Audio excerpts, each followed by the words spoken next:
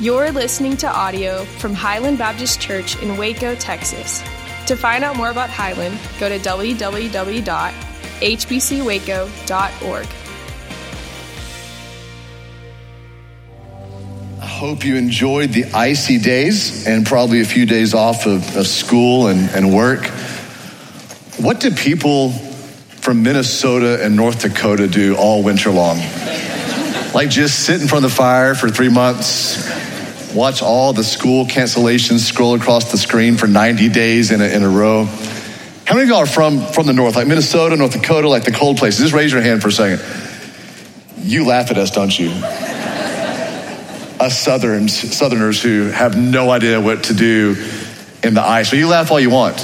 They may call you back into school and back you into work while we're still trying to figure out how to get that 1/3 millimeter of ice off of our car and try to make it through somehow through the snow of the blizzard of Waco from 2022. It was an amazing couple of days.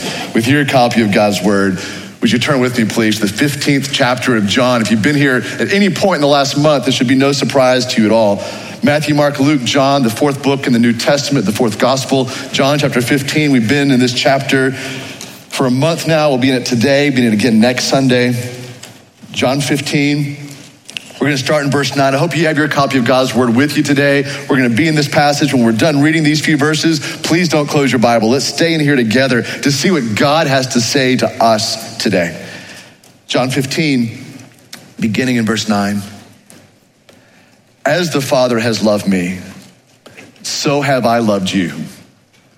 Abide in my love. If you keep my commandments, you will abide in my love, just as I have kept my Father's commandments and abide in his love. These things I have spoken to you, that my joy may be in you, and that your joy may be full. This is my commandment, that you love one another as I have loved you. Greater love has no one than this, that someone lay down his life for his friends. You are my friends, if you do what I command you. No longer do I call you servants, for the servant does not know what his master is doing, but I have called you friends. For all that I have heard from my Father, I have made known to you. Just so that you know where we are in this particular text, we find ourselves on a night like no other night. It's the Thursday night of the final week of Jesus' life. On Friday, about 20 hours from him saying these words, Christ will die horrifically upon his cross.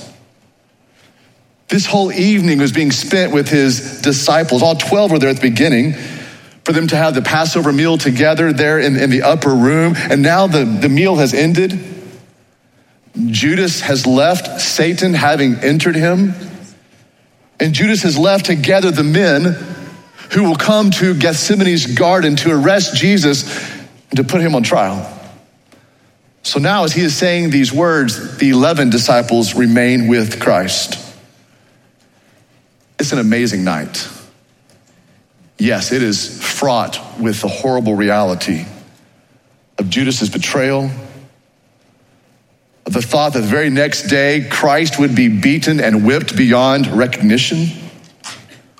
But above that, our Lord has for hours been making astonishing promises to his disciples.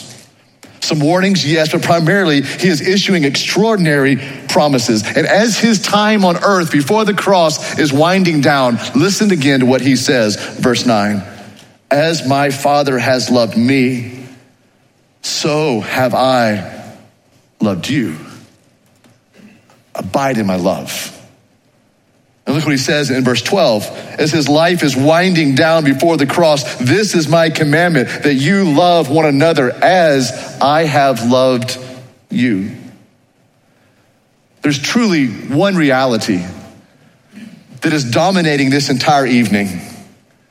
What dominates this night is the love of Jesus. It's a night of incomparable, unparalleled love that culminates in the very next day in the greatest act of love in all of history, the Lord laying his life down for us. Didn't he say it that way in verse 13? Greater love has no one than this, that someone laid down his life for his friends. It's an evening of the love of Christ being expressed. It begins about one page over. If your Bible is still open, go back to John chapter 13, verse 1. This is the evening is about to start. The dinner is about to start. The Passover meal is about to begin. Look at John 13, verse 1. Now before the feast of the Passover, when Jesus knew that his hour had come to depart out of this world to the Father, having loved his own who were in the world, he loved them to the end. In other words, he loved them completely. He loved them, if you will, to the limit of God's capacity to love, which actually has no limit. Jump some pages with me again and look at John 17. Go over a few pages to the right. Jesus is minutes away from being betrayed. Minutes. And he is praying to his Father. This is called the high priestly prayer. Look at John 17, the last two verses, verse 25 and verse 26. Here's Jesus praying moments before his betrayal. O righteous Father, even though the world does not know you, I know you. And these, speaking of disciples, know that you have sent me. I have made known to them your name, and I will continue to make it known that the love with which you have loved me may be in them, and I in them. This is an incredible thing. Jesus is praying right here that the very love that the Father has for him would be the very same love that the Father puts in you, daughters and sons of God. And then Christ himself would be in us. So love is the underlying reality of all that's being taught here. Love is the underlying reality of all of his promises, all of his directives, all of this teaching. Love is what is featured here. A night of love expressed by Jesus like no other night ever. His love for you is under all these teachings. His love for you is behind all these commandments that he gives us in John 15. His love is seen by humbly washing the disciples' dirty feet. He shares this love by lavishing on them, on us, the promise of everlasting life, of his presence forever, of answered prayer, of assurance, of everything that we would need. The love of Jesus takes the center stage. Let me say this to you. We have to do something with that weight of love. You're gonna have to do something with it. You can't walk away today and ignore the truth that God in his Son Christ loves you. You can't pretend that it's not there. It's the elephant in the middle of the room. It's actually the elephant in the middle of your lap. The love of God right in our face. You can never escape the measure of this kind of love, and you'll never be offered a greater, more sizable love than this, the love of Jesus. You're gonna have to do something with this love. Give you some options. You can rejoice in it, Christian, and let it compel you to honor God with your life, your body, your word, your time, your gifts. You can wake up every day, daughter of God, wake up every day, son of God, and be assured that he loves you ferociously. And his love is a love that will not let you go. Christian, rejoice wildly in the love of God for you. Here's another option. You can receive it today, non-Christian. If you do not know God through the Son, Jesus Christ, you have not placed your life into the life of Jesus, today you can receive this love. If you've never believed on Jesus for forgiveness and for new life, you can do that today, now. Receive a love that'll forgive you for all of your past. And you can stop looking for the artificial love that the systems of this world keep offering you. Thirdly, you can reject it. You can walk away from this type of love, this love that will never be matched again in your lifetime. That's what you could do with the weight of Christ, the weight of Christ's love for you. But let me warn you, for those who reject it, God will love you still. And he'll pursue you relentlessly with his love until you receive it or until you breathe your last. Then in his great love for all of us, Jesus says, and I almost can't read this verse without tears in my eyes. It's verse 15, John 15. No longer, this is the King of the universe. No longer do I call you servants, for the servant does not know what his master is doing, but I have called you friends. For all that I have heard from my Father, I have made known to you.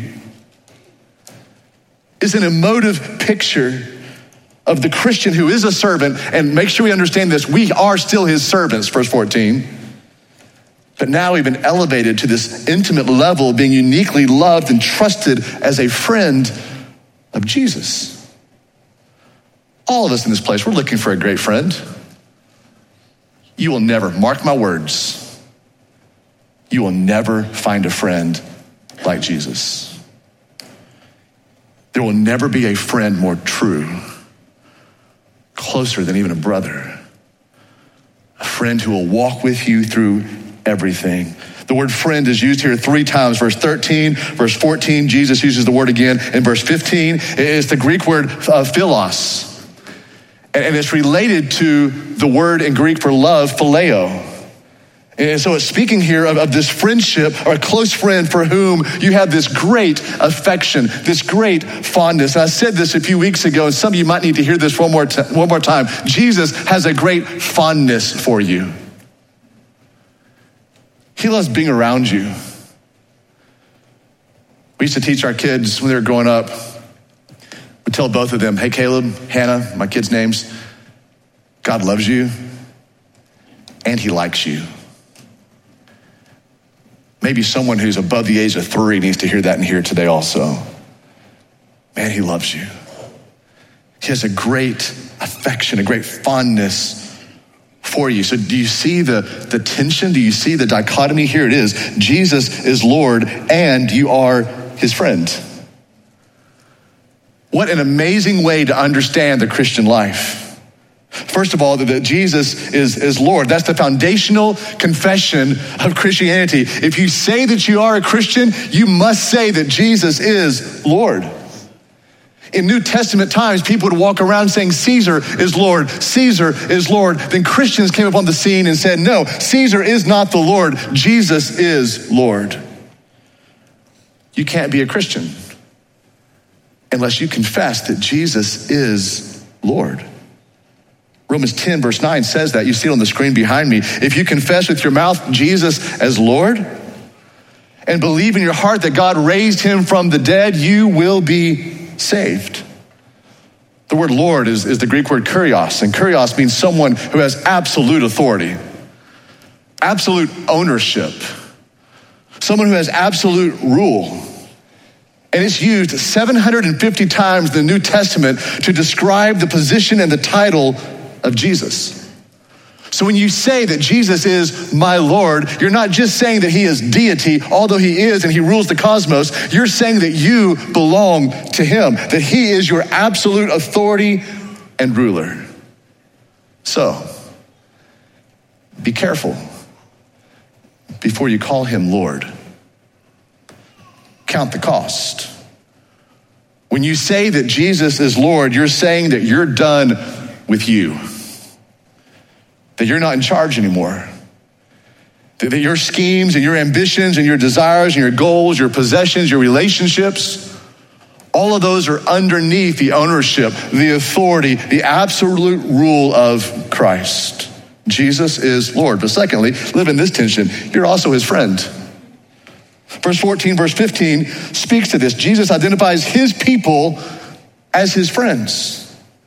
Again, let me say, Christian, this means that we have been elevated to this new level of being uniquely loved and trusted as a friend of Jesus.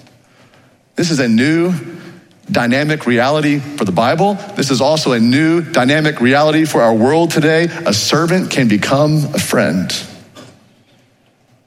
We see in this thought that Jesus is saying, you're my friend, so there are no secrets.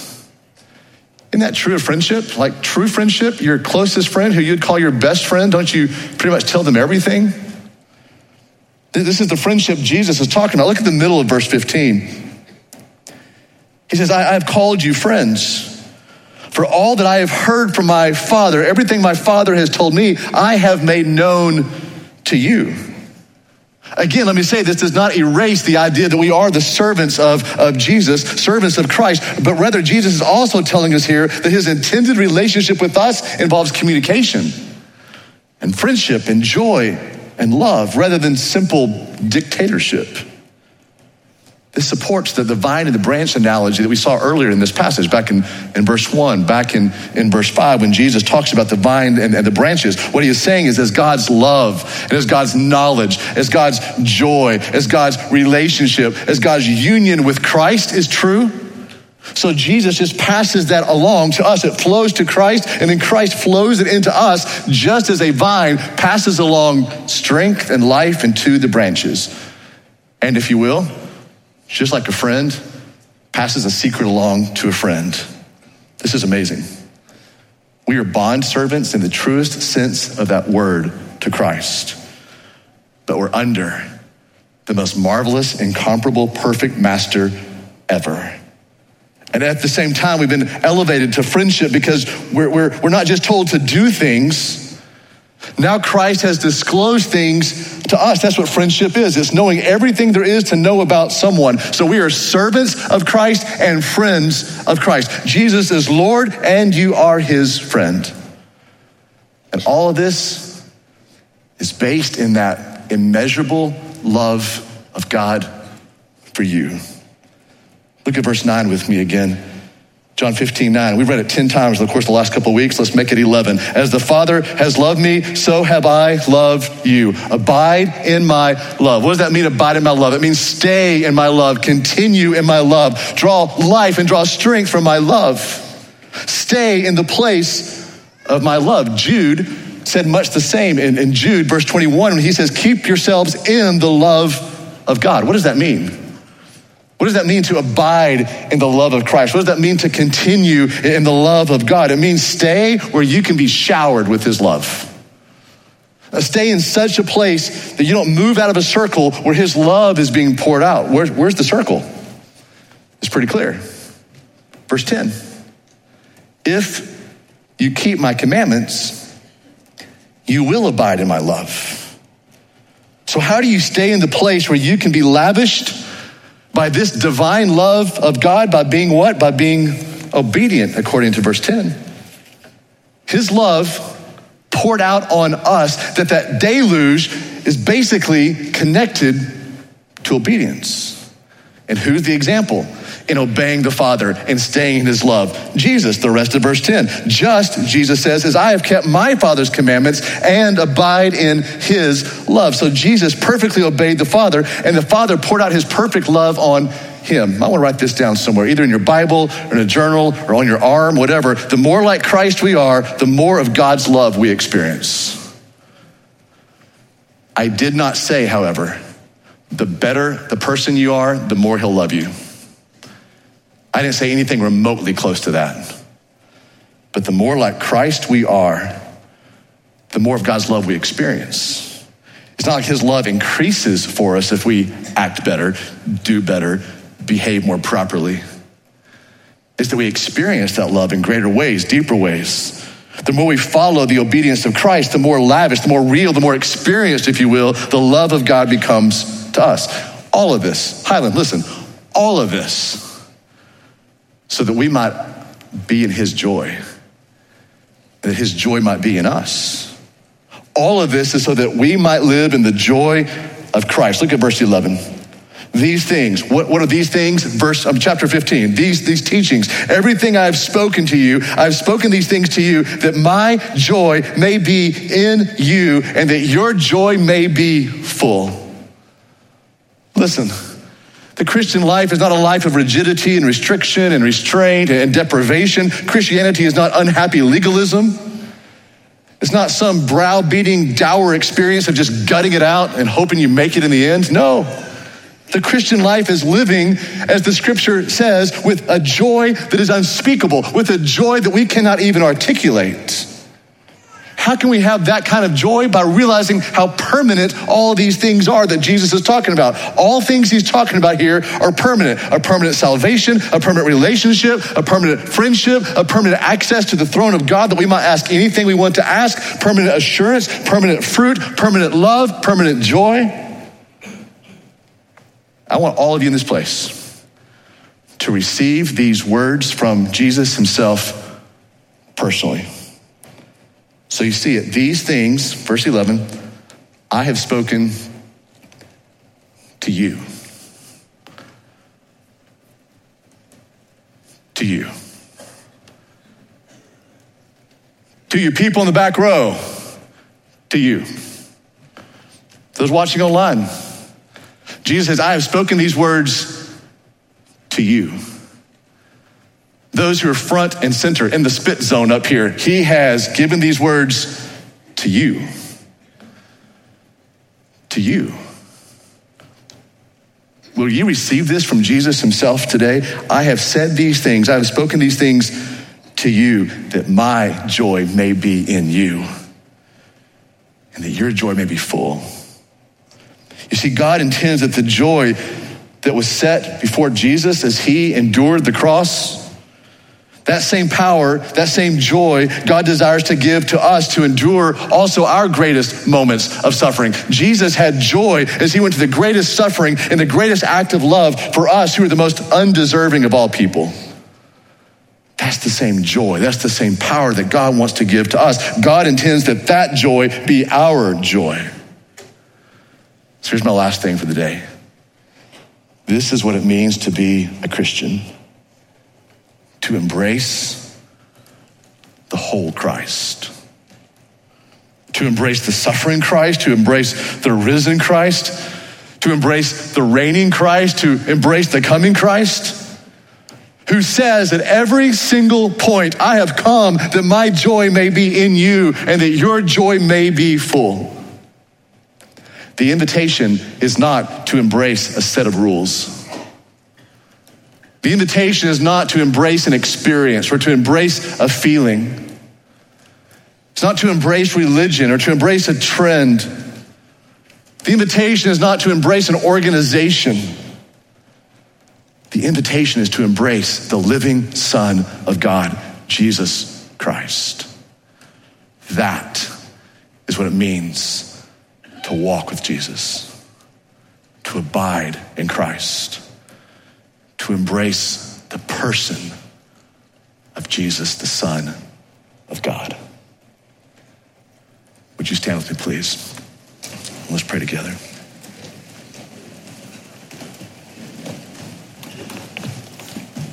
Father, what love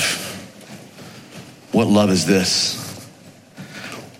We're gonna have to do something with it. We can't just walk out of this room pretending like you don't love us, ignoring the weightiness of this love, the sizable nature of this love. We can't skirt it. We can rejoice in it, we can receive it, or we can reject it, but we can't ignore it.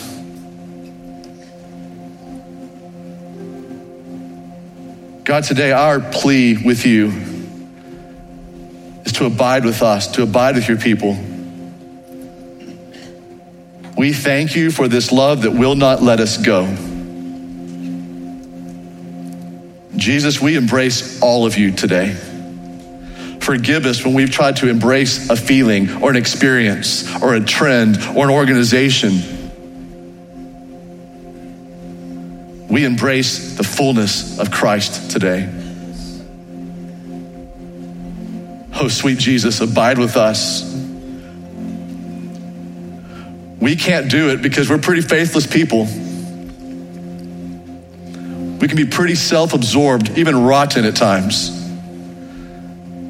So our plea, our prayer to you today, Jesus, abide with us.